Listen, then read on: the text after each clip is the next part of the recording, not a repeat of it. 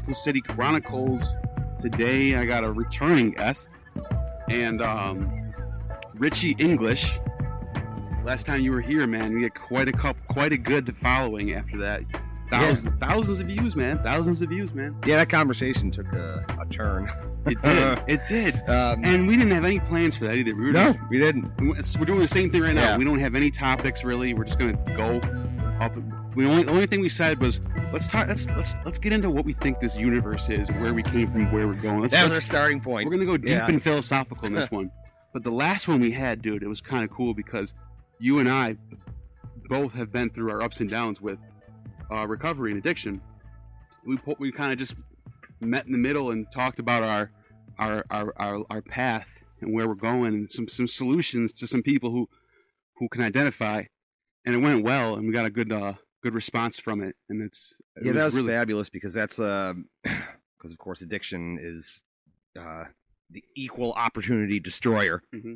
It's like, probably, I don't know, besides COVID or viruses in general, like the most indiscriminate destroyer that you could ever meet. I had to give it to addiction because it's been with us since the dawn of man.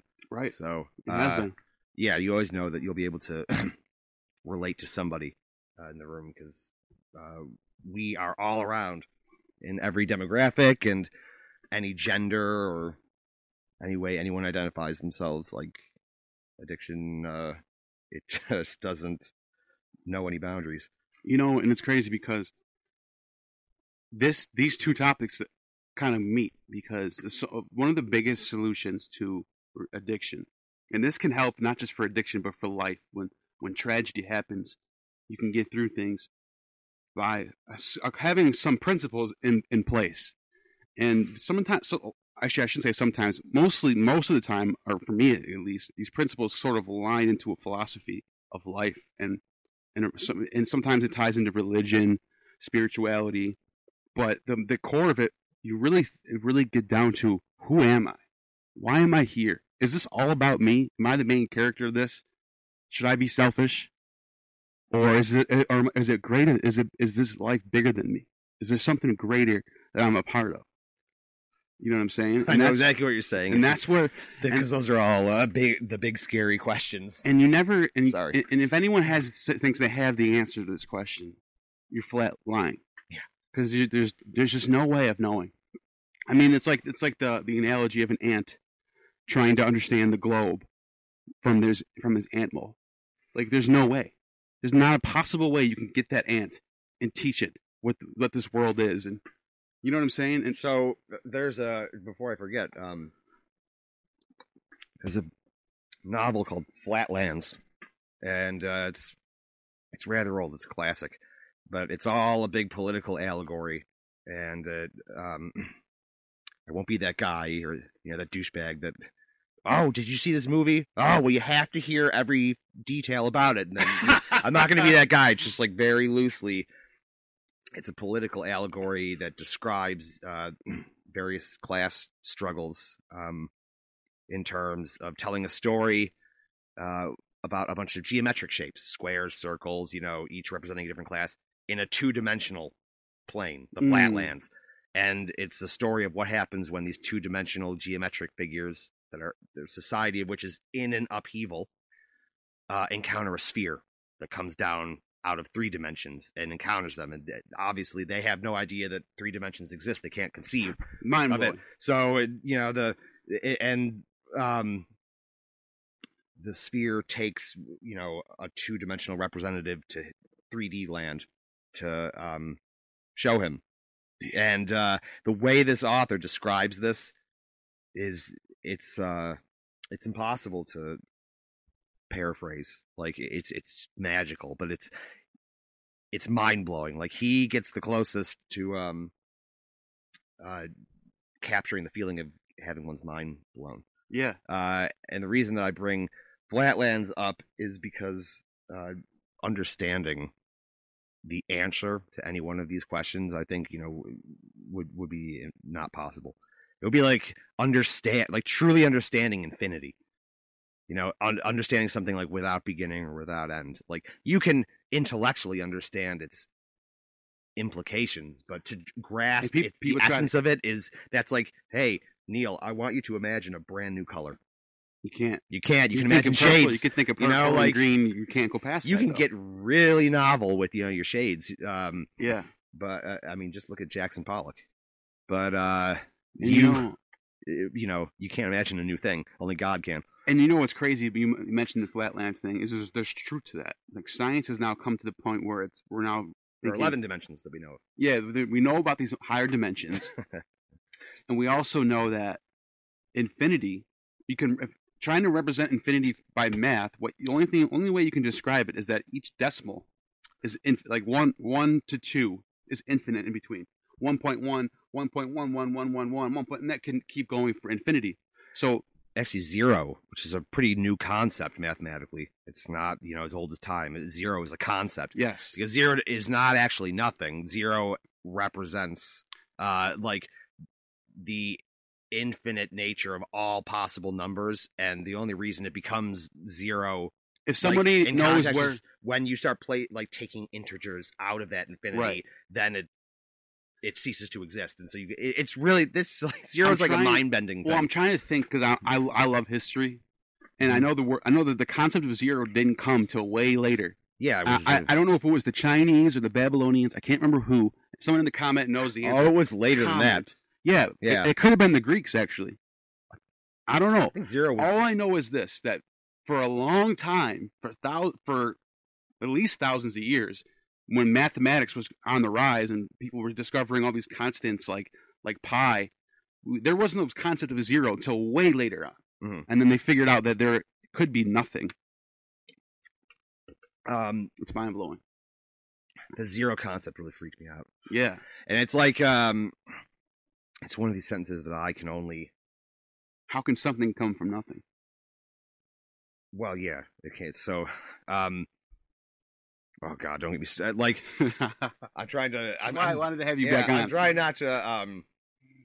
See, now I forgot what I was going to say about 0. Oh, 0 freaked me out because it turned my understanding of it on its head, like the real explanation. I didn't know it was like the representation of all possible numbers, that one can conceive of.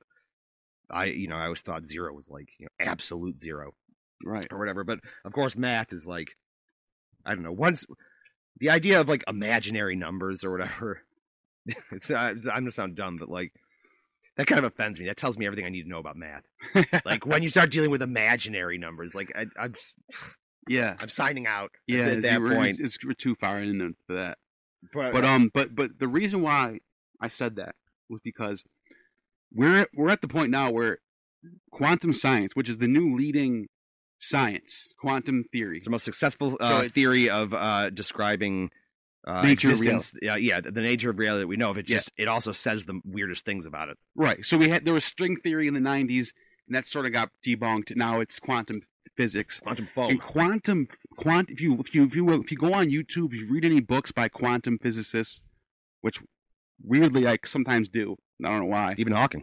Yeah, they'll tell you that they think that we are in some sort of simulation right now.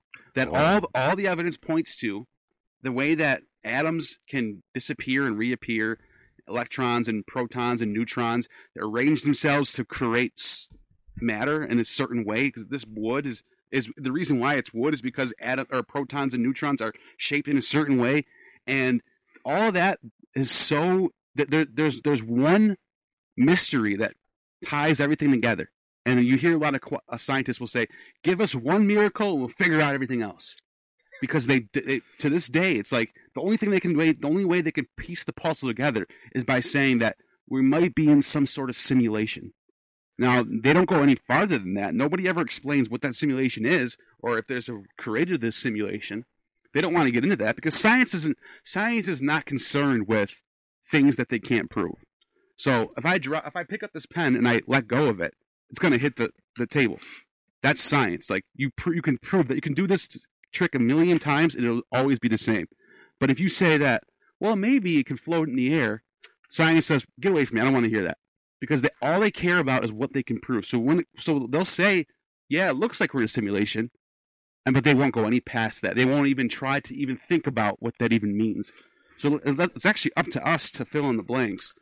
So Stephen Hawking, God rest his soul. I love that man. I wept when he died. I was inconsolable. My mom, can attest to that. She was home that day, and Stephen Hawking had a chapter about this called in the book A Brief History of Time, and it's I think the chapter is called Time's Arrow, and it was I was just reminded when you were dropping the pen and talking about the law of gravity. Yeah, that's pretty immutable law, until you drop a pen and it floats upwards, of course, like the law stands. It's what we observe. Right. And but the thing is, Stephen Hawking brought up the point, there isn't, on the other hand, any reason why we should experience time itself, an illusory concept that we impose on things. Why we should experience time in the manner that we do. So why shouldn't our experience of a moment like dropping this pen, why shouldn't it be that we start from here with the pen going up? Like if you drop a glass and it shatters, why is it that we experience time as dropping the glass and it shatters rather than the glass shattering backwards? Yeah, like unshattering itself. What a ghastly and wonderful idea. Unshattering itself. I gotta write that down. Well, that's like a song title. You're actually going somewhere with this, because time is, like Einstein would say, I'm just writing this down. Unshattering. Every now and then I get lucky. Yeah. Sorry. No, it's cool. This is a laid back podcast. I don't care. And what's crazy is, like, Einstein revolutionized science because he figured out that everything is relative to gravity. Yeah. To mass. That I like. As far as mind-blowing concepts go, that's one that kind of everyone does that mean that is aware of. Now I don't know. Still the craziest one. I could be going crazy by saying this, but does that mean that if things were sped up, like if, let's say, the sun was a little bit bigger and there's more gravitational pull, and the Earth moved faster around the Earth, would that mean time itself would speed up too? Our understanding of time, right? So for instance, we've observed. This is okay. This is good. Now we're down the rabbit hole a little bit. Yes, this is what I want to God help you all. Okay. So time is, in the way I've heard described by people like Stephen Hawking, time is not like a measurable force. Time is a byproduct of gravity. So what does that mean? I'm just going to grab this paper towel over here. Go ahead. Now, I'm stealing what I'm about to kind of demonstrate here from a movie called Event Horizon. Anyone who's seen that movie, it's a classic horror movie. I will not summarize it at all, but this is the coolest explanation. All right, so very simple little thing here, but when I saw this, it blew my mind, and that's when I had to like read everything I could find about it. So we can picture this as space, okay? Picture this sheet as space. If you okay, let's take this here. When you set an object on this, you can see that space kind of bowls under a little bit, right? If I set a heavier object, it would, create an even bigger bowl, right? The heavier the object, the more the curvature of space. Right. So, what that means is that if you were on Jupiter, I'm not going to nail this, but this is the principle. If you were on Jupiter, which is a much heavier planet than Earth, an hour for you might be like a period of months, if not years, for us back on Earth. Wow. And even the astronauts, all wear like special kinds of watches that can function in a vacuum. Yeah. And this is crazy. Like, even when they've been on the space station and they come back down after like months on the space station, an astronaut's watch, which is synchronized to like the nanosecond to the ones back at NASA. That's why they're special. Their astronaut watches that they're wearing in the space station for 9 months are like 3 minutes faster. Wow. When they come back down. Wow, just that's from that weird. little bit of Just travel. from that little bit of travel, Wow. that little distance. Like, So that means that if somebody, if an alien society, whatever you want to call it, was out in the trillions of whatever, I don't know, 1 light year away, let's say, I don't know, yeah, which is crazy millions far, upon millions of which miles. is crazy far. Yeah. If they can somehow have the technology to view us, would they be viewing us in the past? Would they look at us like, look at those Romans? Like, what would they be looking at? Well, they would be seeing a past image of us because, for Because the instance, light hasn't reached them yet. all of the starlight that you're seeing right now, depending on which star you're looking at, because some of these are so monstrously huge and so far away, you're seeing light that's probably billions of years old, which you're seeing their prehistory. And the closer to the end of the life of these stars gets, the brighter our night sky will be getting. Wow. So, like once a lot of those stars have become black holes, which is just the most terrifying and wonderful concept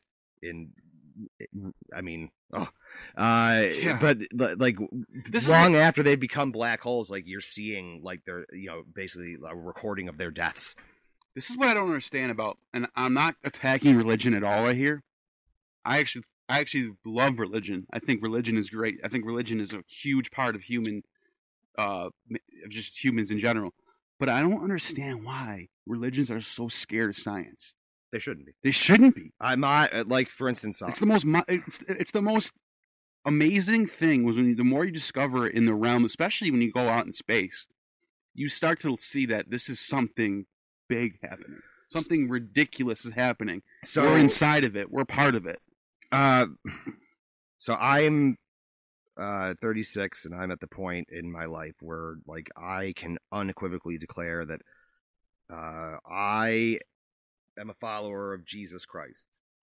For myself, I happen to believe that he's the Son of the living God, that he rose from the dead after 3 days, all of it. I believe it. My belief in this wasn't inculcated or beaten into me at all. It came after a long slog through everything I could get my hands on. This was like the one I didn't want to be true, actually, because this is a lot of people can say that. Yeah, but what solidified it? What solidified my absolute belief in a God is science. Like science, I agree. Like science and what I happen to believe. The elements of my faith are like one informs the other. Like I mean, even when you like, it's a good point, dude. So for instance, like this idea that all Christians believe the Earth is only 6,000 years old, and just like, that's the one that gets everybody. First of all, nowhere in it is anything like a specific number stated whatsoever. Like, in fact, Peter, in the book of Peter, it says 1,000 years is like. He doesn't say is. I'm the Lord. A day is 1,000 years. A lot of Christians read the Bible literally. So a lot of Christians I know, they think the world is 6,000 years old. But they think that when I bring up that verse to them, they'll say, yeah, 1,000 years. They think that means 1,000 years is equal to. It's called the day age theory. But here's my argument to them is like, our years are based off the sun and the earth. You think a God that created the universe based his days off our sun and our earth? There's no way. So when Peter was writing that a day is like 1,000 years, he was saying that there's no exact equation to translate each other. He's describing. He's just saying that our days are relative to us. No, he's saying that he's actually making a scientific statement. What he's saying is that time for an infinite God is meaningless. Right. That's what he's saying. That's what I'm saying. Like, so when you try to say the world is 6,000 years old, and you try to point to that part of the Bible and say, well, look, everything else must be not real. Well, it's not totally like, so the people, with, well, how do you explain how old starlight is, or how old this carbon dated rock. Well, first of all, carbon dating only really works very well with things that are less than millions of years old. So first of all, that doesn't even really stay. It's really good, for instance, for dating like old documents. Yeah. So this is how we catch forgers and things like carbon Yeah, dating. it was good for the Dead Sea Scrolls. Yeah, exactly. That's really what it's brilliant for. It becomes uncertain, and then completely and totally unreliable. Yeah, because a certain amount of radioactive decay, everything blends in together. Yeah. So after thousands of years, it's really just a guessing game. All I'm saying is that nowhere in the Bible is this really it doesn't say definitively that it's this doesn't affect. Yeah, this is. You know what that comes from? This is unimportant. It's not an issue. And here's the thing: I want to add to what you're saying. I agree with you on that. Sorry. A lot of these people they take every word literally. So what they do is they take all the genealogy from Christ to Adam and they add it up with their calculators. Nowhere in the Bible does it actually say that this is that's where they come up with this 6,000 year thing. It's actually the Catholic Church that started that, and I personally feel like that was never meant to be done that way. Well, it wasn't. A lot of, but what one thing is, a lot of the Bible is meant to be literal, right? And certain parts are very clearly not meant to be literal. Like, for instance, a lot of the elements of the books of the major prophets. Isaiah and Jeremiah. Isaiah, Jeremiah, Ezekiel, and Daniel. Right. Those are the big ones. Uh-huh. Ezekiel is just the weirdest book in the Bible. It's like a kaleidoscope. It's almost like you're reading an alien abduction story. That's because in chapter 1, it's absolutely describing UFOs. He's like, this metallic object came from the sky, and then. No, he talks about wheels within wheels with eyes on them. With eyes around the. He's describing a flying saucer. Yeah, because back then there was no. That wasn't even a part of your brain. Like you couldn't even concept. There was no way. Nobody could conceive of a flying object in the first place. So how are you going to describe a flying saucer, which you can barely conceive of now? So he's only describing it based off what he knows, and that's how he described it the way he did. But here's my view on everything. I just want to throw this out there before anyone, because I feel like this has to be established of what I believe. Mm-hmm. I consider myself a Gnostic.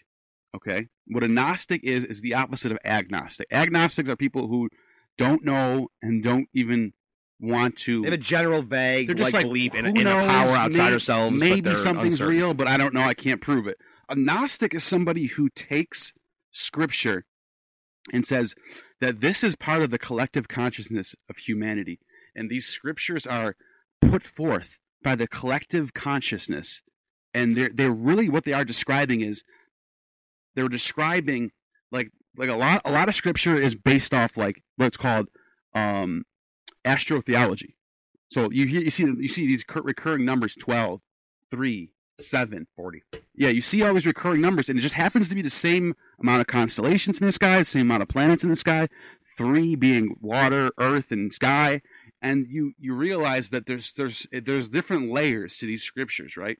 That's why I call it the collective consciousness, because the people that wrote these things, they might not even known what they were even writing. It was almost like a dream, like Carl Jung calls this dream interpretation. Oh, I know. And Carl Jung's my favorite. He applies it to Scripture, where these Scriptures are basically like dream interpretations, and they're set forth and they're timeless. Well, it's much of it is in a style, depending on what book you're talking about. But like if you take a book like Ezekiel, who's see, like prophetic books follow a very specific literary structure. There's something called an inaugural vision, and that's like the first chapter describing what the prophet saw. Like he had like a vision communicated to him or an encounter, of some kind. And they're always really powerful, overwhelming, horrifying things. So, for instance, in the book of Ezekiel, which is just the strangest and most horrifying and most beautiful, it's like reading a kaleidoscope. Yeah. I don't care what you believe. I mean, I do care. Well, but like, just as a literary, like, regardless of what you believe, just as a literary piece, if you're just like the power of reading something like that is undeniable. And so, for instance, in chapter 1, when described, like Ezekiel has a particularly horrifying vision. He sees, the sky burning, essentially, and things coming out of the horizon, and then he describes a type of angel called the cherubim. Now, we think of cherubs, of course, because of the 19th century. We think of cherubs as Babies. little babies with harps, wings. right? No, That's like Catholic that. Church. Yeah, this is how cherubs are described. They're giants with 6 wings, 2 of which are designed to hide their 4 faces. 4 faces of a man, Lion, a lion, ox. an ox, and an eagle. Yes. Yeah, like they're clear. I mean, like I think of John Carpenter's The Thing, you know, which is one of my favorite movies. Yep. In fact, the shirt is, from that movie. But like, And he describes them as that something they don't grotesque and turn. unintelligible. He describes them as they only go left, right, back and forth. He's They don't describing a type of movement that like defies our own physics, Yeah. which is very similar, mind you. When you watch a UFO, it doesn't look like it's even really moving. turn. Yeah. And it's like one of the declassified videos. See, because the greatest crime for me today, honestly, and I mean this, like UFOs and the Pentagon's confirmation of things like this, declassified, clearly objects that are not terrestrial. I'm not the one saying that. That's like the CIA. You can read that. They've declassified millions of documents. I get fired up about this because it's like, this is, people literally like lost their lives to try and get this stuff out there. And this is the single most important question that we have, I'd say, besides issues of divinity and God. I'd say it's, are we alone in the freaking universe? And if apparently, unless they're trans-dimensional beings, which is what I happen to believe, if they're able to come visit us like this, or these are their drones or spirit projections, whatever, if they are themselves angels, which I happen to believe, good and bad, fallen and holy, wouldn't you want to, like, clearly their civilization's far more advanced than ours, which means that they have a greater understanding of things than we do. So shouldn't that, I mean, why is this not front page news all the time? Yeah. I guess that's the thing I'm trying to get out. Like, Right. I don't understand. It's like literally like a farce or something. Okay, we declassified 3 videos of our jets being chased or chasing a spaceship. Yeah. And you can hear American pilots, the best in the world, the best in history. Yeah. The greatest of all time. Describe these stories. You can hear them on video, Yeah. freaking out. Like, U.S. pilots don't freak out. No. Like, you're talking about the stone cold, like the closest thing to Terminators that you can get. Like, Do you know about Bob Lazar?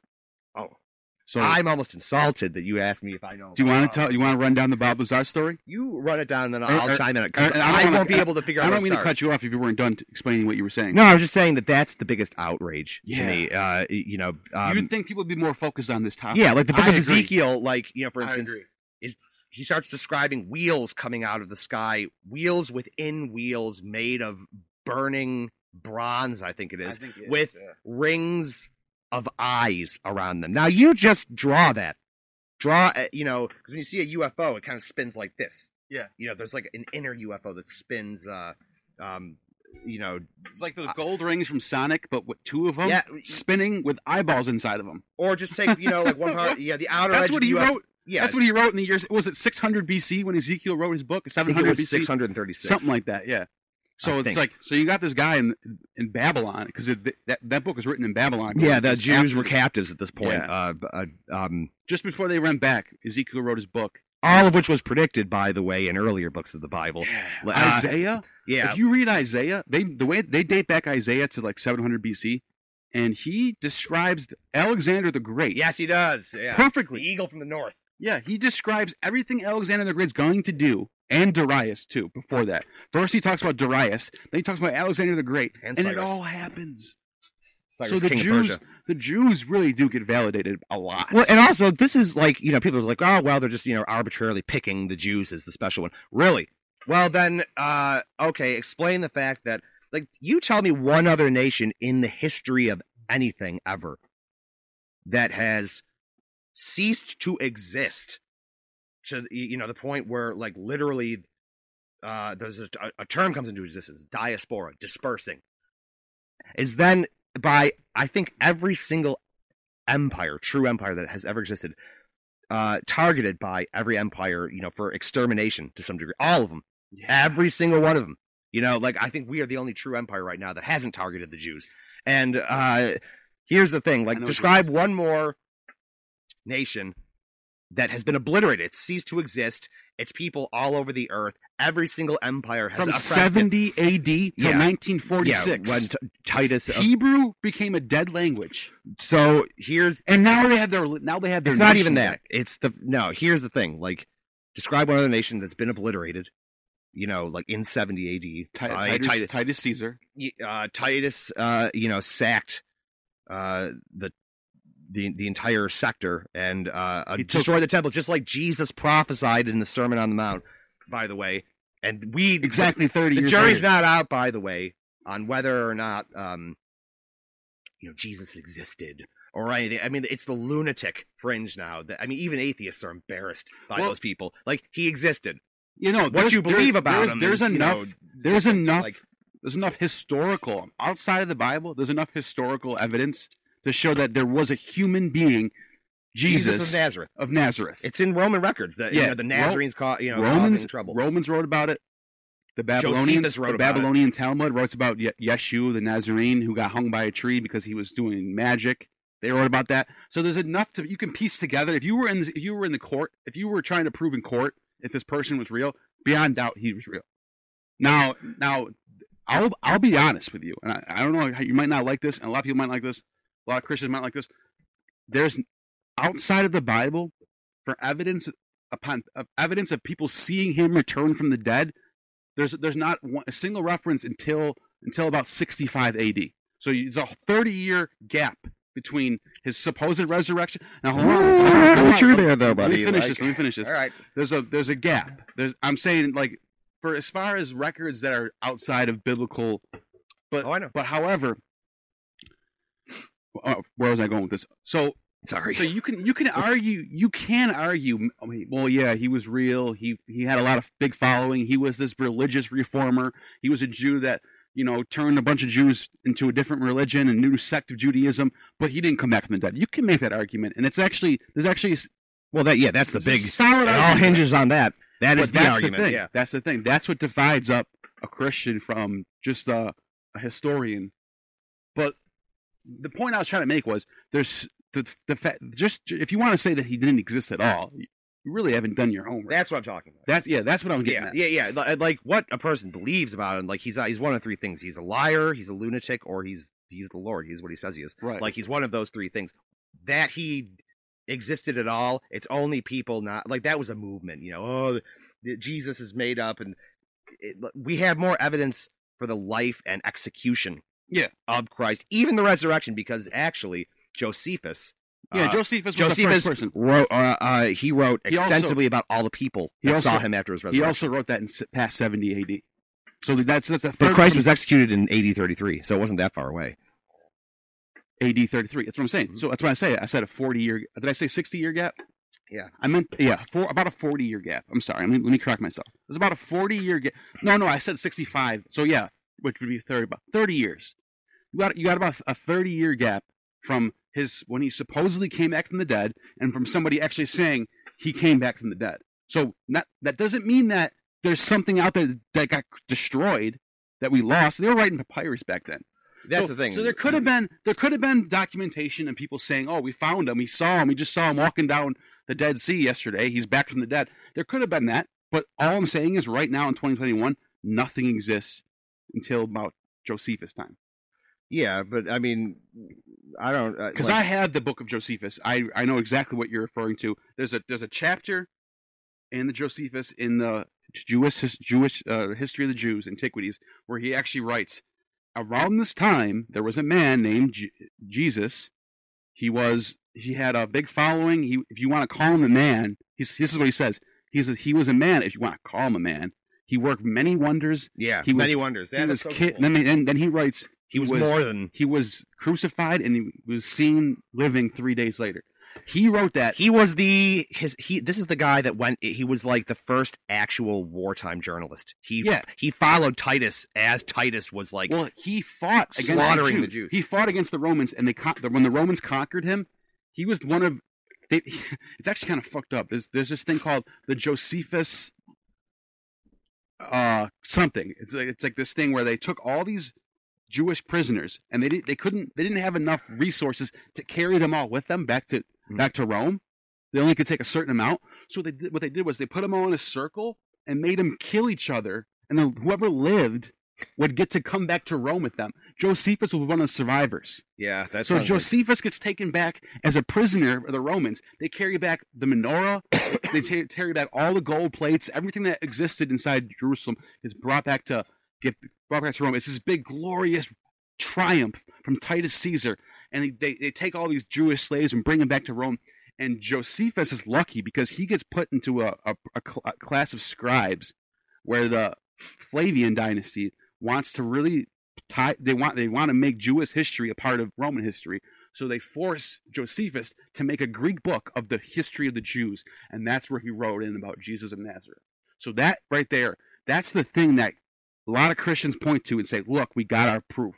And it's not bad proof either. There's more than that, though. There's more. Like, a lot more. As we have more documentation for the life, the miracle workings, the execution, and also the resurrection, as well. That's something, like, at least his body was missing.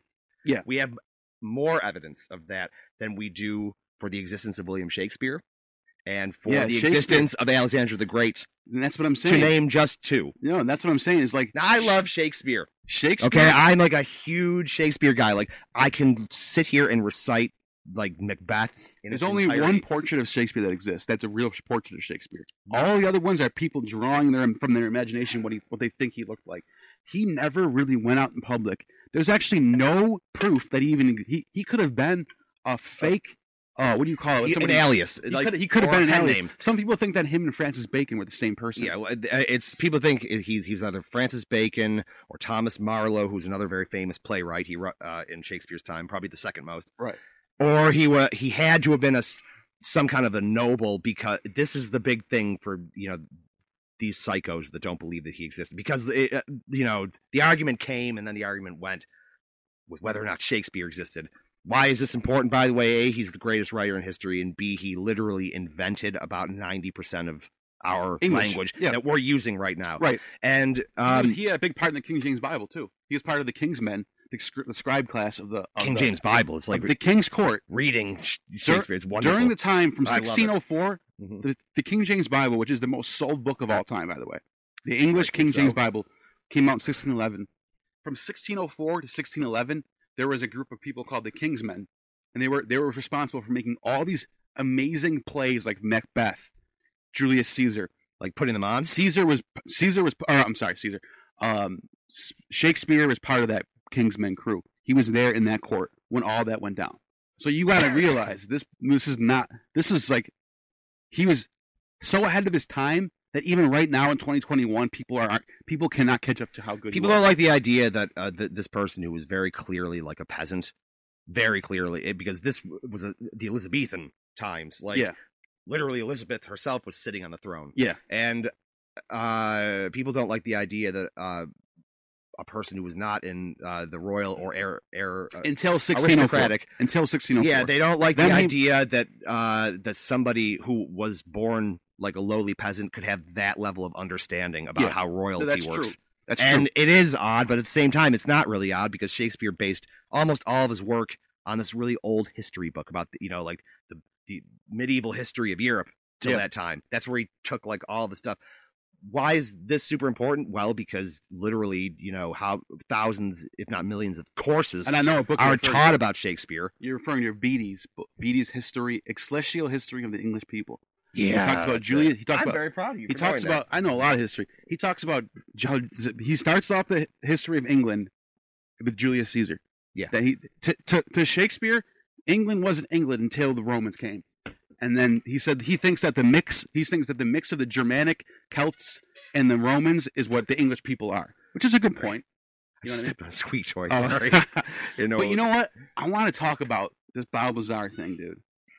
Yeah, I want to hear, like, you lead it off. Okay, Bob Lazar, back in the 80s, I believe, was working for, what's the place over in Nevada? Area 51. Area 51. He's a scientist. He knows everything about elements. He's an elements guy. So yeah, I guess you can call him a modern day alchemist because that's what really alchemy came from. It's from mixing. I like that. Yeah. Yeah. So Bob Lazar works on crafts, and he's a specialized government worker for Area 51. And one day, a craft gets brought into Area 51, and it's from unknown origin. It looks like a UFO. This is what he says. This is his words, not mine. It looks like a UFO, like you would see in a movie, like a flying saucer. His job was to reverse engineer this craft because the American government had no idea what it was, where it came from, how it even operated. Check this out. This is how mind blowing this is. Bob Lazar says that this craft had no electrical gear at all. Not a battery, not a switch. Yeah. No circuits. Nothing. All it had to make this thing operate was an element. I can't think of the name. I should look it up. I really should. If you want to look up Bob Lazar element, it should pop right up. There was an element that was unknown to the chart at the time. It was a new element. Oh, what the hell is it called? Yeah.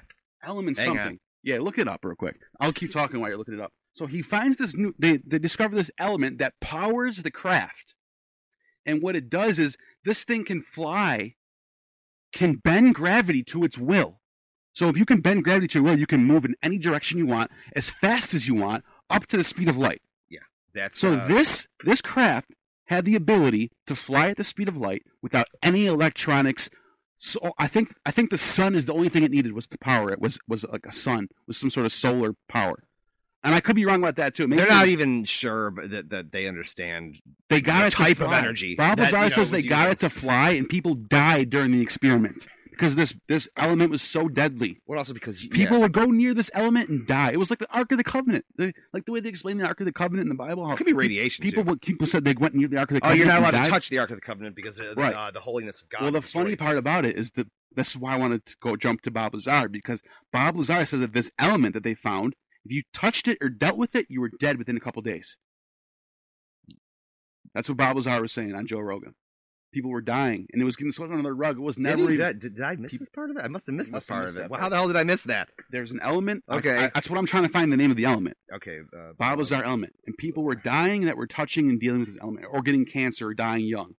People like 20 years later would be dead from cancer who worked with him. I don't know why people find it, at all unbelievable, that stories like this aren't the absolute truth. I mean, for heaven's sake, Area 51 is the most like when you think of classified, you think of two things normally: Fort Knox and Area 51. People, that's what I'm saying. People, would you find the element, by the way? I got the Bob Lazar thing. So people right away when he recently, evidence suggests a UFO whistleblower Bob Lazar was telling the truth all along. That's what I'm saying. Okay, so I want to talk about that real quick. Immediately when he went on Joe Rogan, immediately the Twitter mob was like, he's a liar. Yeah, it's because it's scary. It's fake. There's no way this is real. Joe Rogan's just trying to get views. All that came out there. But then all these independent fact checkers and all these, there's people who actually, for a living, they watch people's body language and see if they're lying. There's like 10 of them on YouTube that all of them said that Bob Lazar was telling the truth. Well, what about what's his name? Travis. Oh my gosh, I can't. I'm like ashamed. The movie Fire in the Sky was about this guy, Travis Walton. Okay. Who was disappeared with a crew. He was with a crew of loggers in 1976. This was like world famous. I'm sure most of you have heard of this. It's a world famous story. They made a movie about it. Yeah. 1976. This logging crew is coming back from their site and remarks that they see what they think is a fire in the forest, and so they go to investigate it. And Travis Walton, who's early 20s, I think, at the time, goes right up to it, and they see that it's a freaking flying saucer, and they watch as they're begging Travis to come back, but of course he's mesmerized. I can't even imagine. Wow, what a thought! Crazy. And he gets knocked backwards like 20 feet in the area when this thing shines a beam on him, and then he disappears, and the UFO disappears. And so they go back traumatized. They race into town and report what happened. Nobody believes them, of course, but Travis is gone. He has just disappeared. Huge investigation. By now, the world news has figured this out, and now they're converging on this little town. Anyway, Travis returns 5 days later, traumatized and naked and dehydrated and with like like too heavy of a beard, and Like he was gone for a while. yeah, like he didn't know, like 100-something miles away, and What? and they administer lie detector tests to all like what I think there's 6 or 7, like woodsmen, like loggers, all of whom passed. One was inconclusive, but that's because he was being combative and he didn't like the police at all. Wow. And all of them, Travis himself passed multiple ones. There was one that I think, recently on this game show that he failed, but then the game show was taken off the air when it was shown that, you have an 80% chance of failing that when you're telling the truth, that particular one. Wow. The point is this.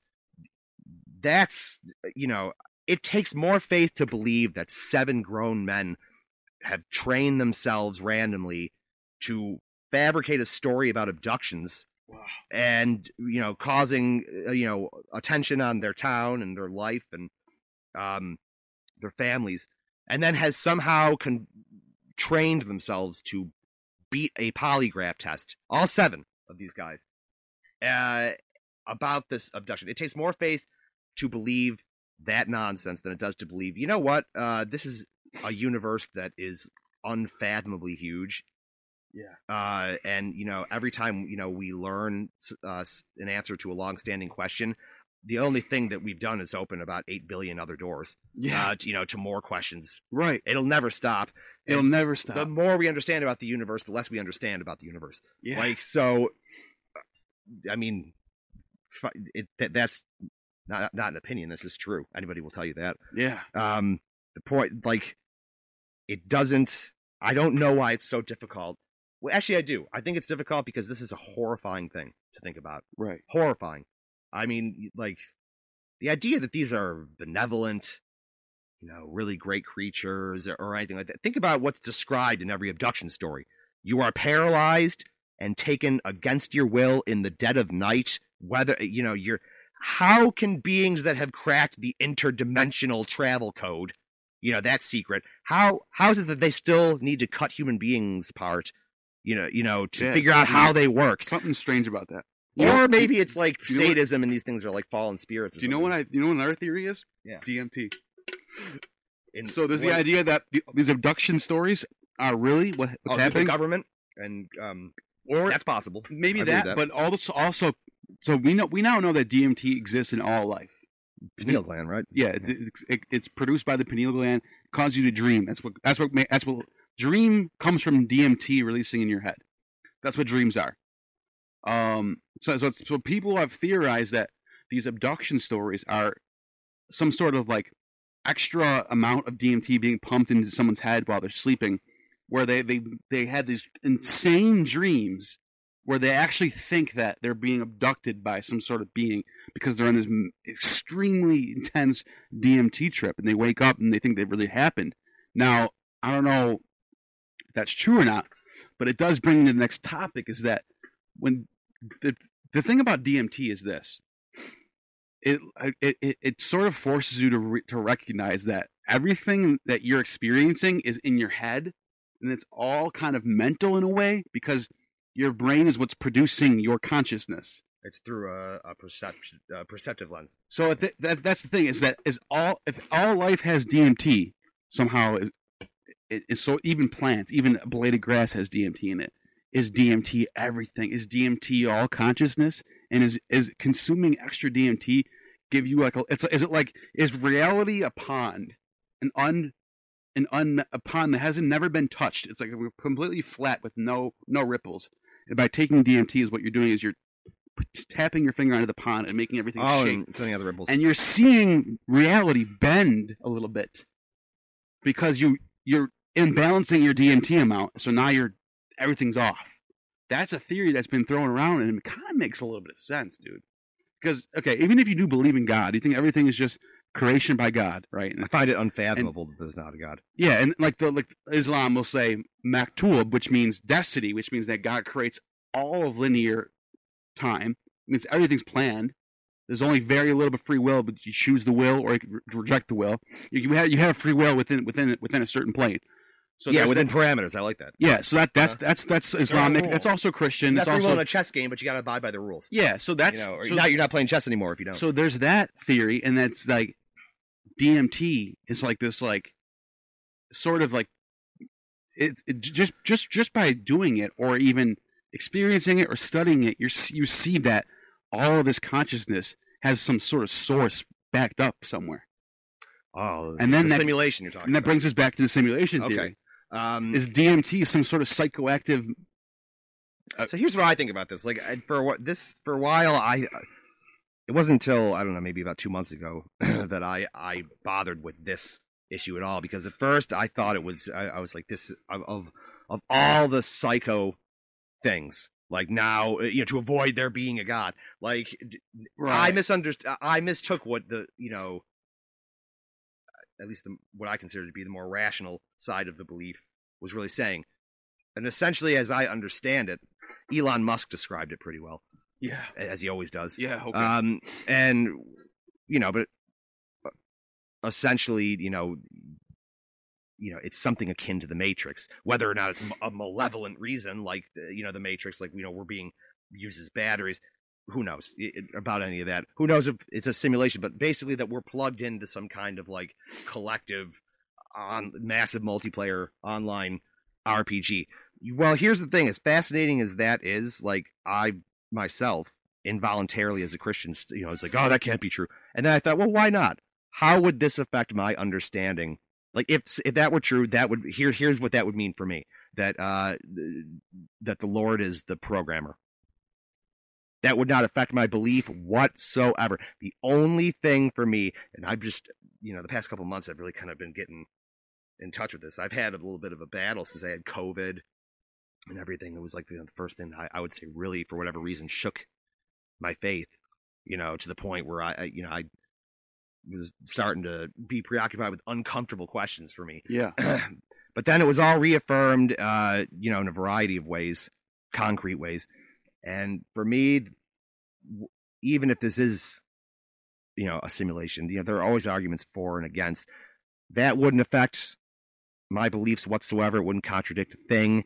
The age of the Earth, either way, like whether it's billions of years old, right, or 6,000. You know what? Like that has no bearing whatsoever on my. In fact, the order of things described in the creation record, conform exactly to the fossil record.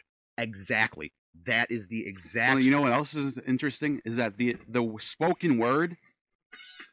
The spoken word. Okay, we talk about the word as being like this, like aspect of God itself. This is God. The vibration, the frequency that makes all is life God. exist. That His word put breath in your lungs, right? Yes. So now, if you take that and run with it, this is what you get. The written language, the alphabet.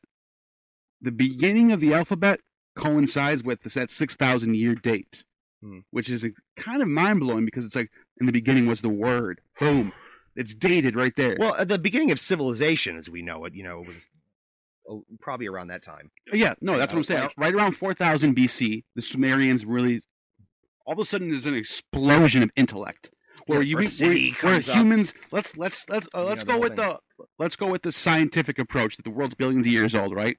So for billions of years, it's all just like kind of just everything's just like a program, or all animals are just instinct, even apes, right? But all of a sudden, 4000 BC, right around the time when the Bible says the world started, right? Well, all of a sudden, people say that that's what I know. So let me get this. Right around 4000 BC, there's all of a sudden this explosion of civilization, of written records and alphabets, and there's government. All of a sudden, there's all these metal making technologies, all came at the same exact time. Like blew up. I don't know. And historians, archaeologists, anthropologists, they all say the same thing. It's like there's like this explosion happened where there's no lead up, where humans went from hunter gatherers living in huts and under trees to metropolitan beings in caves. Yeah, to all of a sudden having pyramids being built, towers being built, all of a sudden out of nowhere. Yeah, so roughly 7,000 years. So that's what ago we were there to iPhones. So that's and space travel. And that brings me to my next thing is like Ugh, People take scripture, not just the Bible, even the Vedas or the Upanishads or whatever scripture you want to take that you think is the word of God, right? How much of this allegorical aspect of it? 'Cause people want to take these things so literal, but it almost helps your case to prove your religion more. To think maybe it's more allegorical than we think. Because, and here's my point about that is like, I want to give out my personal view on what's going to happen to all of us when we die. This is what I think. I think that these books like Revelation and the Vedic describing the end times.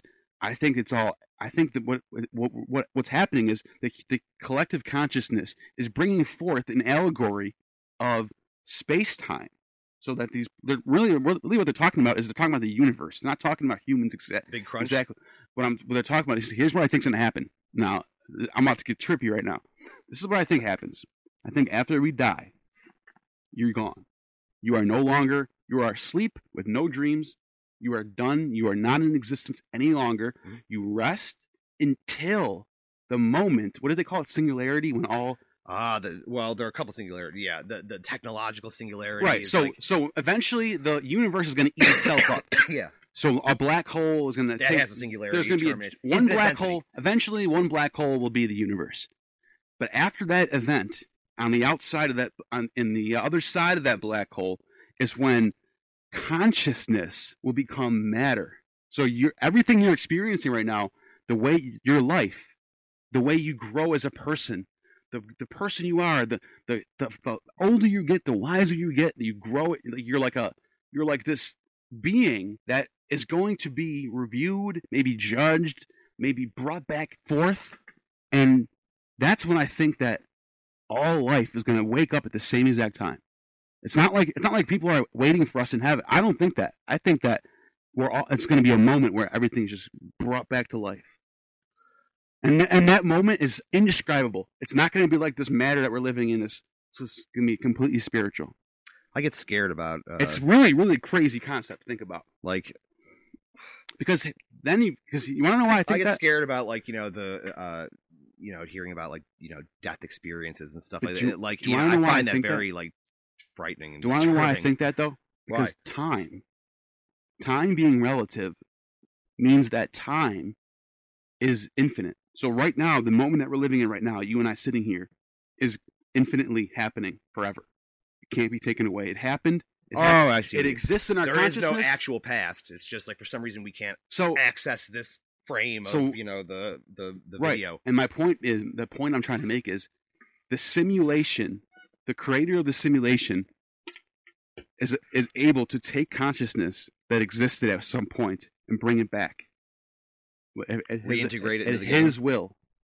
And that's what I think that these allegories of the judgment day and the end and to a degree that's described in the Bible. And that's what I'm saying. The being risen up. They talk about Revelation talks about the sea shall give up her dead. Revelation talks about a moment in time where everybody's brought back up at once. Revelation never says that people are in heaven waiting for you. Revelation actually says that there's going to be a time where everybody's going to be brought back from the dead at the same exact time. It's Revelation also. Some of these things, I'm glad that you're talking about this because some of the things, I feel very. This is a fairly new thing that I've been contemplating. Gnostics. We what we do is we take scripture and we fill in the blanks with science, and we're not scared of science. We embrace science. But we take a scripture, and if something in scripture doesn't make sense scientifically, then it's an allegory. Then that means the collective consciousness brought that forth for some reason.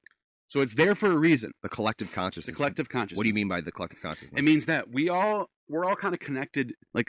So collective consciousness. Let me explain. A good movie comes out, and it's the biggest hit of the year, and everyone loves this movie. Well, whoever wrote that movie, they struck a chord with the collective consciousness. Oh, the zeitgeist. Yeah. Okay. The feeling Bible, of the times. The Bible or the Vedas, whatever scripture, Eastern and Western, you're looking at, is like the biggest. There's the highest up of that ideas brought forth by the collective consciousness. That's why the Bible existed so long. That's why it's still being read today, because something about it. These prophets like Isaiah, they figured out, they meditated deeply, and they didn't just scribble down words. They really encountered God. They dug deep into themselves and brought forth out of the universe the collective consciousness that struck a chord with every human that read it. Yes, because every human being who's ever lived is dramatically affected when they encounter something that is the absolute truth. Yeah. And I'm not going to back down about that, because that was a very hard fought thing and still is for me. And even I rigorously examine every single one of these beliefs. I can't help myself. I wish that I could, but like literally my own beliefs are under a self-initiated constant attack. Like I'm always attacking my own to fortify it. Not because I'm so wonderful and wise, but because I have a lot of anxiety. And I get a lot of anxiety about this. That's what Nietzsche would tell. What the Bible also said. It said, "Be a Berean." The Bereans were like the original skeptical inquirers. Yeah, like they were the original Penn and Teller. Well, and Nietzsche and Jung both would say that if you have a belief or an idea, that what you should do is you should throw as many darts at that belief as possible and see where it stands. I seek out the best argument. I mean, like you shouldn't just. I can quote you parts of the God delusion, and it's everything that is ridiculous. But why do I read that? Because Richard Dawkins is a brilliant mind, and also how dare I have the arrogance to assail the belief system of atheists. And I don't believe this nonsense about how the rules are okay for me to flip for a while because they've been oppressing me, so I'm allowed to get back at them. No, like I can't attack something that I don't know about, that I'm not informed about. So it's important to read the best from the best minds, right? Because otherwise, what the hell is the point of believing or doing any of this? Nothing. That's what I'm saying. People just seek validation for their beliefs. Nobody actually tries to find truth. Like truth is horrifying. Most people, especially religious people. I'm not talking about anyone in particular. They don't care about anything that challenges their belief. They just want validation. They only want to hear about Josephus wrote about Jesus, so that must be true. But Pliny the Elder didn't write about him, so Pliny the Elder must have been satanic. He must have hated the Christians. That shit goes on both sides. And that's what I'm getting at. That's what I'm getting at. Is like people shouldn't be scared to just have a dialogue. Yeah, challenge your belief a little bit. I'm not telling you to drop your values and beliefs, but like strengthen your values and beliefs if they're worth strengthening at all. And how do we figure that out? We test them. Yeah, exactly. We throw as many darts at it as possible and see where it stands after it's all said and done. See which parts of it sticks to, like, which logic, the logos. Okay, so there's another thing about being a Gnostic. Gnosticism is actually the earliest form of Christianity. Some would argue that the Gnostics were the ones that broke off from Judaism.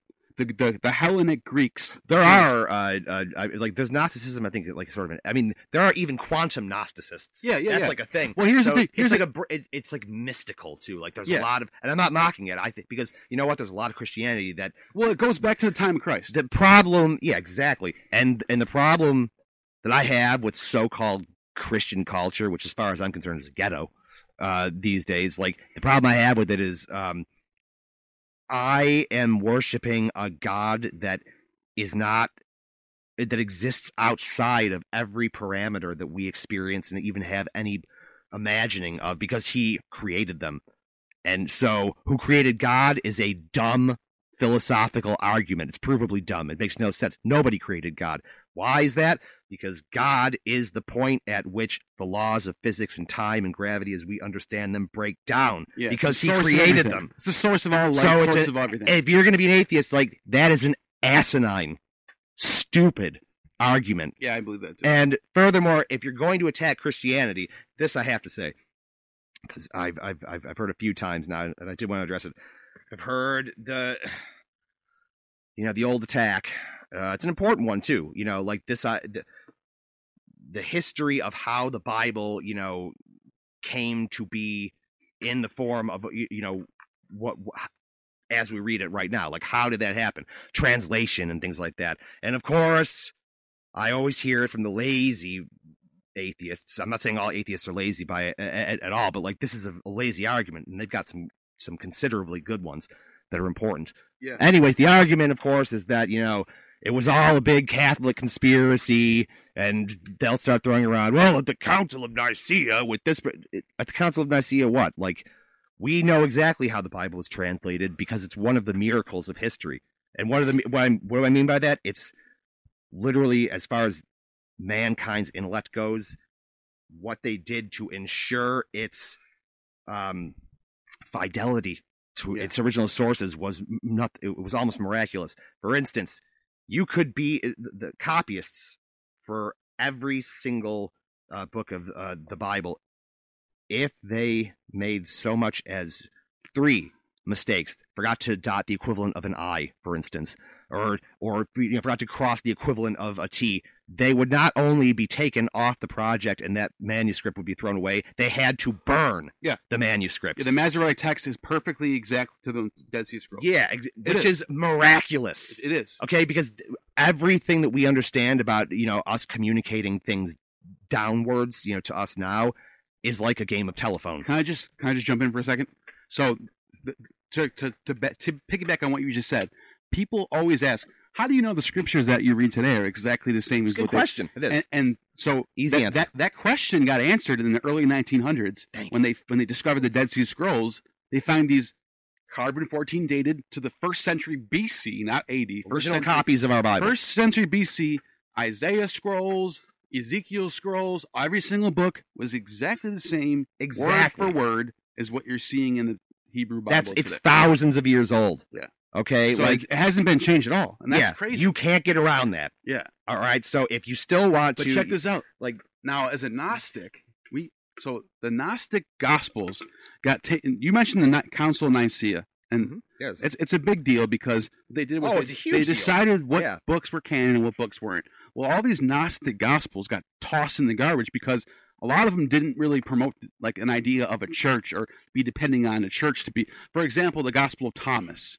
The Gospel of Thomas is Thomas, who's Didymus, which means twin, wrote down the sayings of Jesus, what he heard him say with his own ears, and he wrote them down. It's not like a book where there's a story.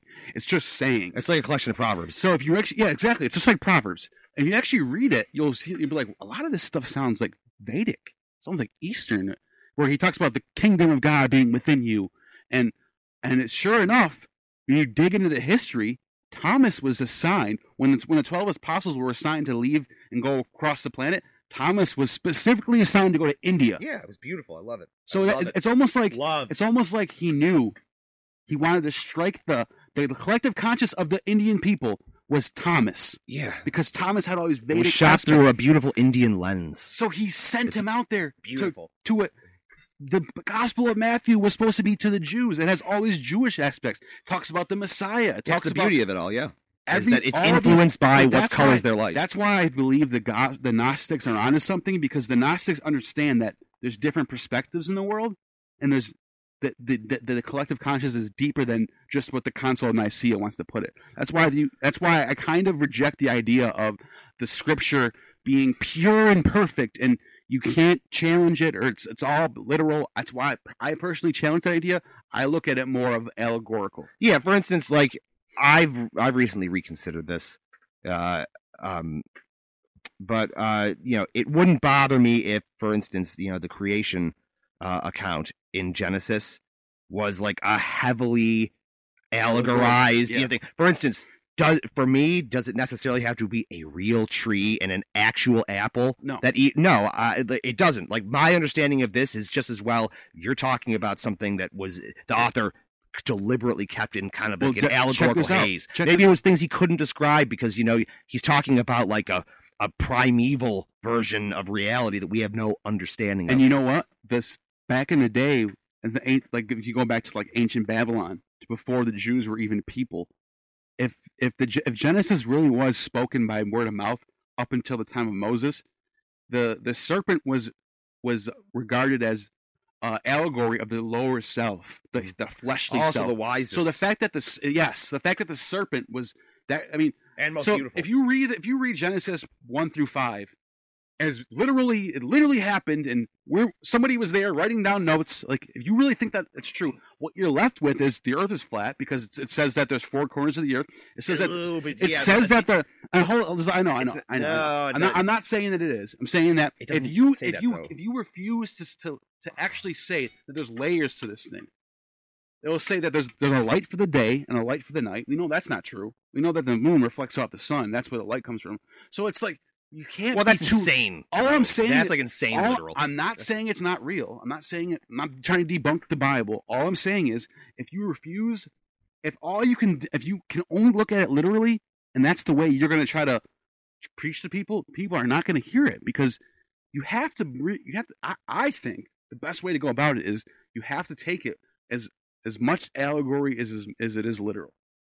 Yeah, I think they're literally half and half. Now, of course, the Bible is a collection of 66 books written by everybody from the richest kings in existence to the poorest slaves who ever lived.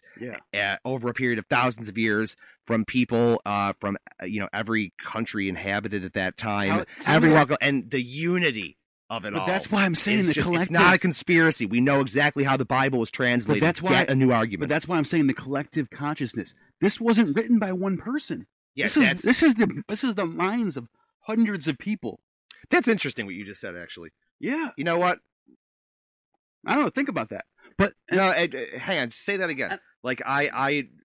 You put it in such a way. The collective. Okay, so the Bible being the biggest example of the collective consciousness of humanity is that the fact that, first of all, it was orally passed down from the Babylonians to the Egyptians into the Jewish nation. Right away, you're thinking this is bigger than one person or one group of people. It's worldwide. And then you think of all these scribes and Ezra and Nehemiah, all these Jewish scribes that put together this Bible. They stitched together the Elohists, the Jawists, the priestly class. All these different parts of the Bible get pushed together into one thing. That is the definition of a collective consciousness. And that's what it is. It's a book by mankind about the history of mankind, about where we're going, about who we are. Like a Wikipedia almost. Yeah, and that's why I think that's cool. That's okay. why I like that. That's why I try, and I don't try. I understand. I misunderstood you. I don't try to debunk it. I try to make it more make sense more. See, I do try to debunk it.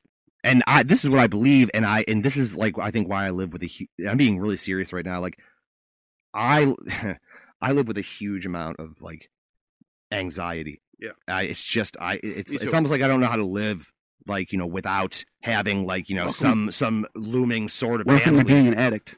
Yeah. Exactly. And amen. And I think maybe a big part of that is because I literally assault my own belief system. Like assault it. Same way, dude. Like I don't, wear gloves with it. Like I take a butcher knife. I don't fight fair with myself. No, me neither. And that's why I'll say this right now. But it's battle tested. I'll say this right now. I used to help out a church with what I'm doing right now. That's where I learned a lot of this stuff actually. And I couldn't hang with them because I am the type of person where I'm challenging everything you say to me. I'm going to go home. I'm going to look into it. I'm going to see if it's true. And turns out a lot of this stuff is like, okay, you're kind of pushing on this one a little bit. It's not true by the understandings that we find ourselves believing and have no idea why we're like. Yeah.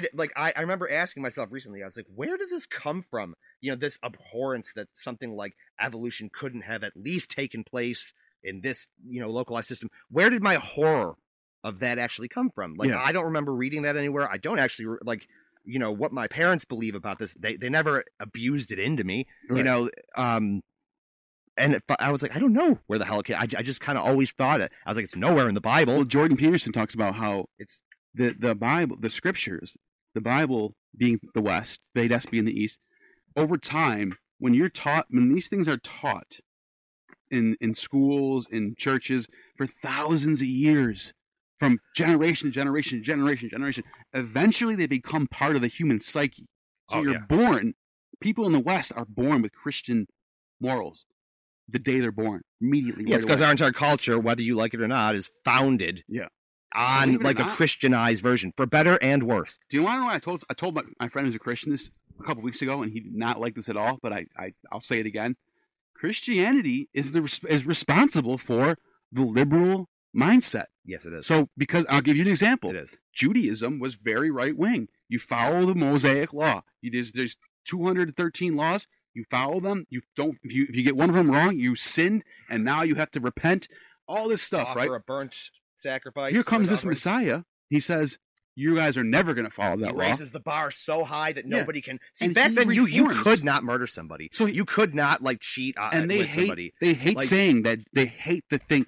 They claim Jesus made Jesus the being bar a so liberal. high you couldn't Well, ever do it. They'll be like, you can't say Jesus was a liberal. How could you say that? Well, in a way, he really was. Jesus was a revolutionary. revolutionary. Jesus did not Dude, care what the- you the thought fact that about anything. The fact that he would go up to an adulteress who was about to be stoned. Yeah, when And women s- were treated like cattle back then. By the way, It's the okay, most Jesus. liberal- The people who want to knock, It's you know, probably the most liberal thing of all time. yeah. And what does he do? He, without a word. And by the way, the first account of Jesus' ministry happens to be him being already acknowledged as master. Yeah. Okay, like he was already Jesus Christ Superstar, you know, for instance, which is basically the gospel according to Judas, which is why I love it. See, now you're a little bit of a Gnostic yourself. I can see that. I just don't limit the God who is limitless. Right. You know, for heaven's and so the greater Just my explain my understand, whole entire worldview. like You just explained this my whole is entire worldview. this is the God of black holes that are the 66 billion times the size of our sun. Yeah. So like, why? That's a concept that is so far beyond unfathomable that there's not even a word for it. And that's one out of, you know, trillions of galaxies, which are comprised of trillions of solar systems.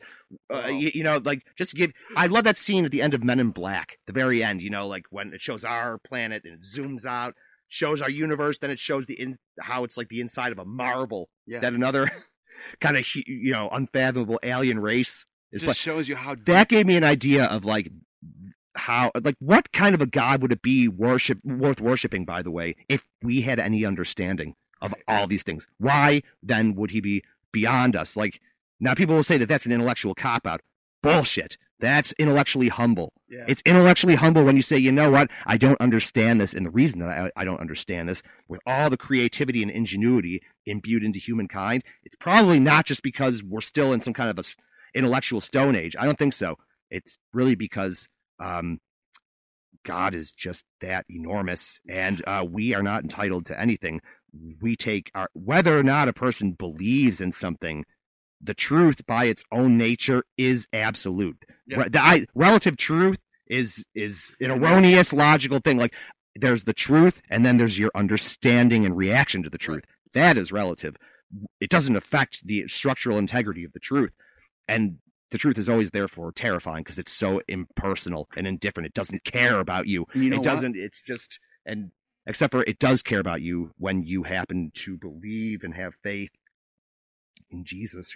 Who Jesus was not hazy about what he believed. By the way, people have this idea of the European Jesus, which is nonsense and blasphemous. Jesus was a burly, big guy. He was a carpenter. He was a highly skilled, craftsman. Because that was a master apprentice endeavor back then. He wasn't especially good looking, which is part of a prophecy, by the way, you can read in Jeremiah. But the thing about Jesus that really, like, he wasn't a hippie, and he was very black and white. So, for instance, oh yeah, everything's totally cool, you know, society of Jesus wasn't like that. Right. Jesus directly said, you better be ready to give up everything and grit your teeth if you're going to follow me. He also was very clear about, you know, his mission and what in himself. He wasn't like he wasn't undecided on this. So when he says, I am the way, the truth, and the life, no one comes to the Father except through me, that's not an allegory. That's pretty clearly meant to be taken exactly what it is. People have a hard time with that because that's a very stark thing. Yeah. And this idea that Christianity should be reconciled to or conform with the world is antithetical. Jesus said, "The world, when the world hates you, remember it hated me first." And it did. Yeah. You know, and why did it?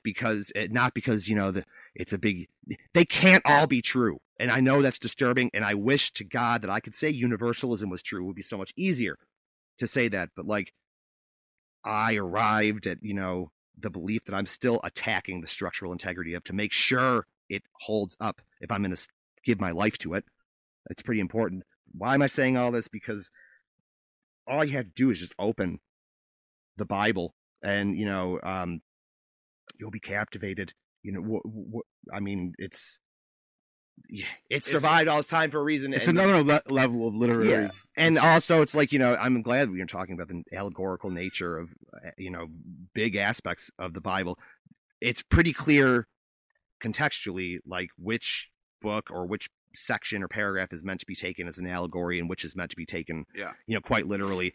And I used to be a cherry picker, like it's just like, just because, I have a hard time, like, I don't know why it is the way it is. Like, I don't understand, the big questions like, well, if God's all powerful, then why does he allow this to happen? I don't know. Right. And the oldest book in the Bible, the book of Job, is literally one genius meditation on the nature of why do bad things happen to good people. That's why the most philosophical book ever made. Every argument that people come up with, about this was given in the book of Job already. Yeah. I love the part where he looks at God and he's like, you know what? He's like, everywhere I am at all times, when I sleep, when I wake up, in my most private moments, you're always watching.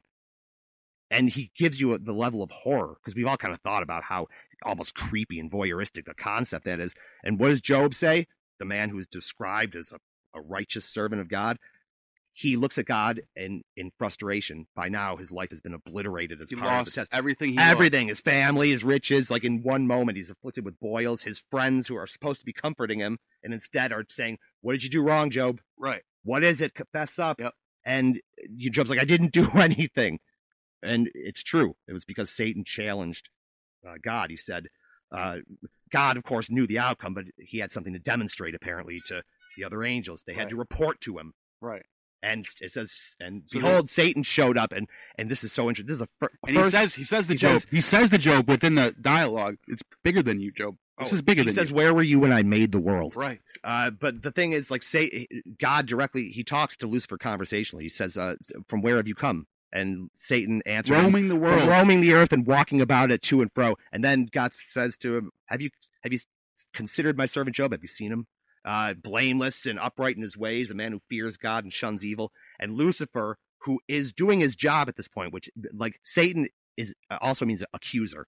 Like, he's like a prosecutor. Yeah. He's up there prosecuting a case. And so he this is what he says. He says, he's the DA. Yeah, but he says this. He says, well, does Job fear God for nothing? Why would he fear you? Isn't it true that you blessed him in all his ways? Like, right. He just said, why don't you strike out your hand and take everything that he has away from him, and then let's see what happens, because he'll curse you to your face. And so God says, behold, everything he has is in your hands, only don't harm him. So, right. You know what that shows? The first chapter in the oldest book of the Bible, chapter 1 of the Bible, essentially. It's not in chronological order, but the first chapter of our Bible directly addresses that, our enemy, our adversary, that God is in control of everything. He's not up there rubbing his hands and going, oh, I hope it works out. You got to pray. Come on. Like, that's the maktub. Prayer is for us. It's not for, but to help him. That goes back to the Islamic concept of maktub, is destiny is pre-written. It's all written. Yeah, that's a very uncomfortable concept, isn't it? And people can't wrap their head around that. Well, people can. That's the problem. Is that, like, that? It's like, well, okay, then God, or how's it my fault? So then Christianity has an answer to that question, though. It does. That Judaism never really. I guess they probably have, but Christianity really answers that question with one line by Jesus, and says, "Those who have wept will be comforted." And then you think about that. Blessed are the meek, for the kingdom of heaven is theirs. And he's saying that if you're in this world and you're struggling and you think that God doesn't love you because you're not rich and no one loves you, God, don't worry. Have a special place in God's heart. Like, you have you are the most important one, actually. You want to know why God destroyed Nate? See, here's the thing. Like, the Bible in the Old Testament is chock full of the horror of the wrath of God. But why does the mercy of God, which is what the New Testament's about, the Christ coming to literally die to, for all sins of mankind, past, present, and future, if we only accept that gift. That's the mercy, of God. For God so loved the world, he gave his only begotten Son, that whoever believes in him shall not perish, the death of the soul even, but they'll have everlasting life. For God did not come to condemn the world, but to save the world. Yeah. How you do it? By giving his only begotten Son, Jesus. that is meaningless utterly if you don't have an understanding of the wrath. Yeah. So, and the Bible, this, I get so irritated with so-called Christianity nowadays, because Christianity has two elements: going into the world to spread the good news, just sharing, that Christ died for you, and that you can't be good enough. That's the point. Otherwise, you could die on the cross. Like, Right. it's we don't have to understand it, but we have to open the present for it to be a gift, right? It's that, and helping the poor. It's not the people who preach politics in the Bible are directly contravening Christ's own mandate. Yes. Render to Caesar what's due Caesar, Thank and you. render to God. He wasn't a social justice warrior, for heaven's sake. He was Thank you. he did a lot for social justice, but he wasn't any political He thing. doesn't care about lowering your taxes either. Yeah, He doesn't care about his none of kingdom that. is spiritual, and so literally Christianity is two things: going into the world to spread the good news, not subjugating it or at And sword then point, James and helping the poor. James talks about what you just said, where a lot of these Christians today, especially in America, the ones who are like the Christian conservatives, who have mostly wealthy suburban Christians, they'll say it's not about works; it's all about faith. And it's like, What does okay, that even mean? it's like, okay, you're right in a sense where that's where you got to start. You got to start with faith, and then the grace will come after that. But then James talks about being more mature about it and saying, what is faith without works? Yeah. Faith without works is dead, he said. So that means he said, then he says, what is good religion? Feeding the poor. He said, talks about doing good things. Yeah. He says, if you don't have good works, if you're not out there giving all you can Then to, it was probably to help fake people, and then inauthentic. your religion is nothing. Yeah, you're living as a slave and not claiming. And by the way, that faith that you say that it's all about faith, and you have all this money, you got a business that you own, and you have a nice house in Amherst, and it's just about faith, not about works. I can save my money then. Well, he's saying that your faith is only shown by your works. Mm-hmm. So if your works, if you don't have, you're not bringing forth fruits, like that's why he says we watch out for the hypocrites. You'll know them by their fruits. Yeah. Well, that James touches up on that and says, if your works aren't shown, then you don't have faith. That your faith is all a lie. You're just saying you have faith. You might even believe your own lie. Yeah, that's way more damaging. And the same people that want to preach the parable of raising of not saving earthly riches but saving spiritual riches for heaven, the same people that always preach about that are the same people that have like retirement. They're all about their retirement funds and making sure they have money saved up for their kids and their grandkids. There's nothing wrong with that. Nothing wrong with doing all that stuff. But it's like, don't be a hypocrite. Do some works. Especially if you have the resources to do good works and you choose not to because it's all about faith and not works, then you're a hypocrite. That's what that means. Exactly. It's just like, why people are like starving for something to get intense about. I think that's why social media, for instance, is the universal force that it is now, is because it's like this much cheaper and easier, instantly gratifying way to always be able to like step into the role of pretending that you truly are burning for some cause. It's also, you're not burning. It's also a true manifestation of the collective consciousness. Look at social media.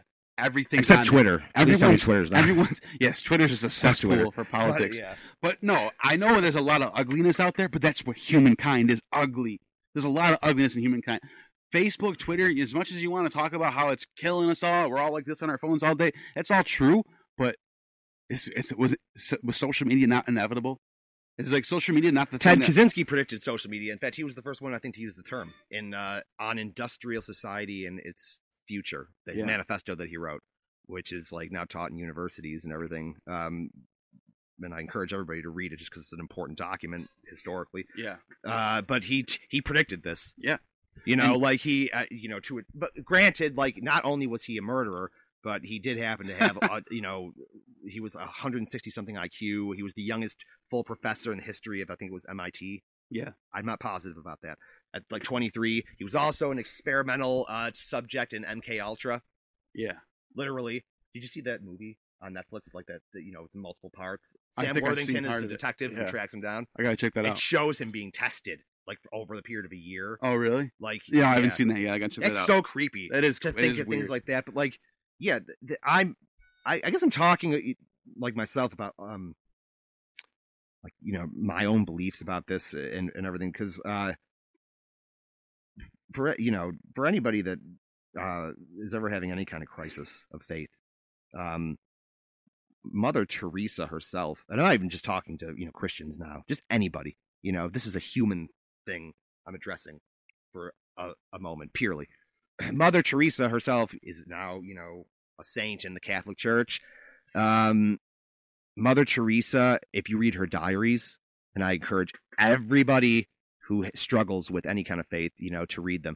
Mother Teresa, who is like the definition of charity as we understand it, who saw the worst types of, horrors, and what humans inflict on one another, and just like was in the center of the fire, like helping directly, struggled so badly with the concept of the existence of God. But I love the message that she said. She just basically said, like, I kind of know that, I won't feel that I even believe at all. I'll feel the opposite, but like that's the best time to march. That's when your faith is really demonstrated. Like, why? Because I choose to continue believing this even when I don't feel it.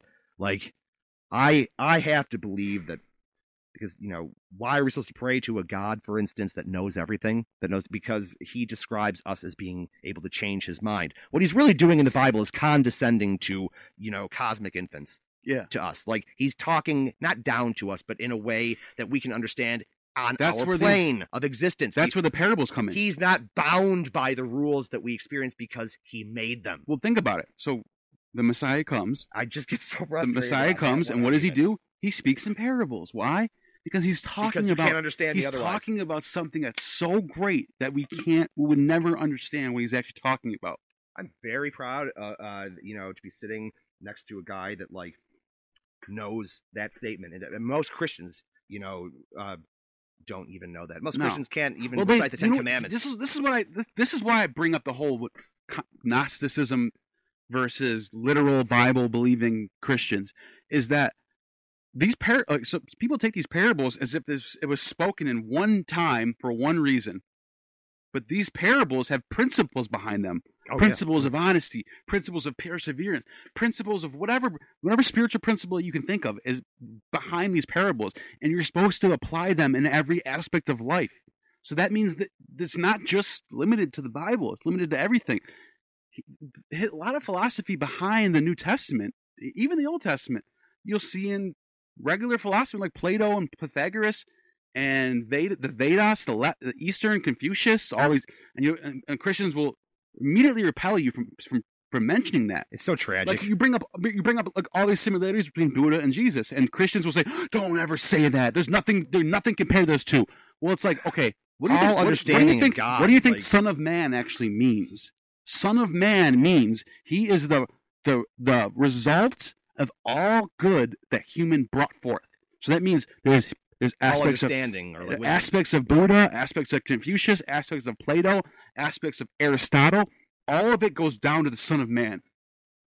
That's why history started. He's the embodiment of it. He's the embodiment of the fulfillment of it. That means that strengthens my faith as a Christian. It does. By the way, C.S. Lewis. That's why I try to bring that forth, because I think Christianity is dying for a reason. It's dying because people. There's this like. It is really gray, vague. Christianity is dying because it's not Christianity anymore as defined at all by the Bible. And if you believe, what the Bible says, especially, by the way, when it's contrary to what our society or culture, I'm being generous now because it's a cesspool. It's worse than Rome. But people try to apply Christianity to their political views now. You see that more than anything else. Trump is chosen by God. This is what these evangelical churches say. Trump is chosen by God, and he's gonna save America. God chooses every ruler that's in power. Where in the Bible does it ever talk about saving America? Yeah, America's not even talked about in the Bible, right? At all. Which is alarming, by the way. Which is alarming. Why are they not in, like we talk about ourselves like we're in the end times right now. Yeah, except for America's not ever even remotely described. We're New Babylon. Maybe we're the whore of Babylon. Maybe we are the whore of Babylon. And I love this country. I think I'm talking about the like American culture. Yeah. Trademark. Like or lack of it. I believe that, dude. Like it's a violent 'Cause, yeah, our new, like, we don't need well, they had the Coliseum. So do we. It's called Twitter. It's called Facebook. Yeah. Like, we're throwing people to the lines. We're doing worse. Yeah. At least you Cancel fucking culture. died, when you were eaten alive. Yeah. Okay? It's a different kind of death. It's a fate worse than death when you're fated to surviving a life that's been stolen and obliterated from you because of a mindless Twitter mob. A different kind of so-called collective consciousness. Oh yeah, that's what I want. This is the last thing I want to say because dude, it's like an hour and 40 minutes already. Fair enough. So that's a big question. This is why I bring it. I mentioned the Logos, and then we got caught off track. The Logos in the original New Testament, the Greek New Testament, the Gospel of John, he says, in the beginning was the Word, and that book that got translated in English as the word. But really, there's two words in Greek that mean word. There's lexi and there's logos. Lexi is the common word for word. If I said the word in Greek, it's lexi. But he used the word logos. Logos is a different meaning for the word.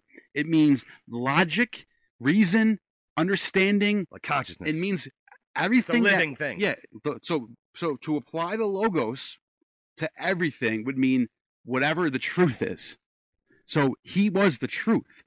So I feel Hence the way, the truth, and the life. That's why I feel like a lot of these modern Christians that are like, don't worry about the original text, just read the King James version in English, and they miss. Isn't Lucifer a genius to infiltrate it?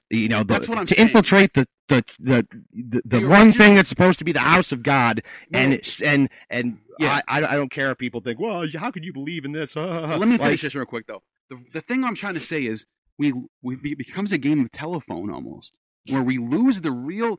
If you really are a Christian and you really want to give yourself up to Christ, wouldn't you want to know what the original gospel said? What it means? Wouldn't you want to know if there's a difference between the word logos and lexi, what they mean?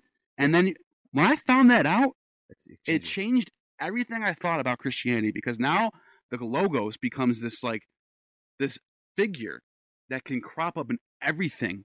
Every problem I have, I think about the logos. What's the truth right here? Not what I want it to be, but what is the essence of the concept? What am I really, what's the answer based off truth, logic, reason? That's what that is. It becomes very, very philosophical, and you lose a lot of meaning when you drop that logos out of the picture, because Christ is the logos. I like that. Yeah, you lose a lot of meaning. Yeah. That's the thing. It's just like, it's every surface has like a depth, and it's so limitless. I mean, you can literally like go down an infinite rabbit hole about like a single verse. Yeah. In the Bible. What? I mean, like, every word is put there for some of them are so weird and otherworldly and clearly inspired by a power that we don't understand. For instance, when Jesus is casting out Legion. Yeah. I'll leave off with this just to because anybody who rediscovers this, like, it just invigorates your life. I don't care how old you are. Yeah. Like, Christ, is casting out the demon Legion, and the demon, isn't like, coming out at him. It's cowering and gibbering, and it says, "Master, have you come to torture us before our appointed time?" And Jesus doesn't, have a banter. He doesn't ask. He commands. "What is thy name?" And this is one of the coolest and creepiest things in the Bible. And the Spirit answered, "I am Legion, for we are many." Yeah. Oh, of course, like, a legion is a Roman army. Yes. It's 1,000 soldiers. 1,000, yep. And so that, I just, like, it's littered all over the Bible. And for myself, I just bring it up because I found my faith tested in all kinds of ways that I was kind of like terrified of all my life. And I'm sure that's going on for everybody in their own way that's watching this. And, like, there are answers, and you can find them, and they're not all.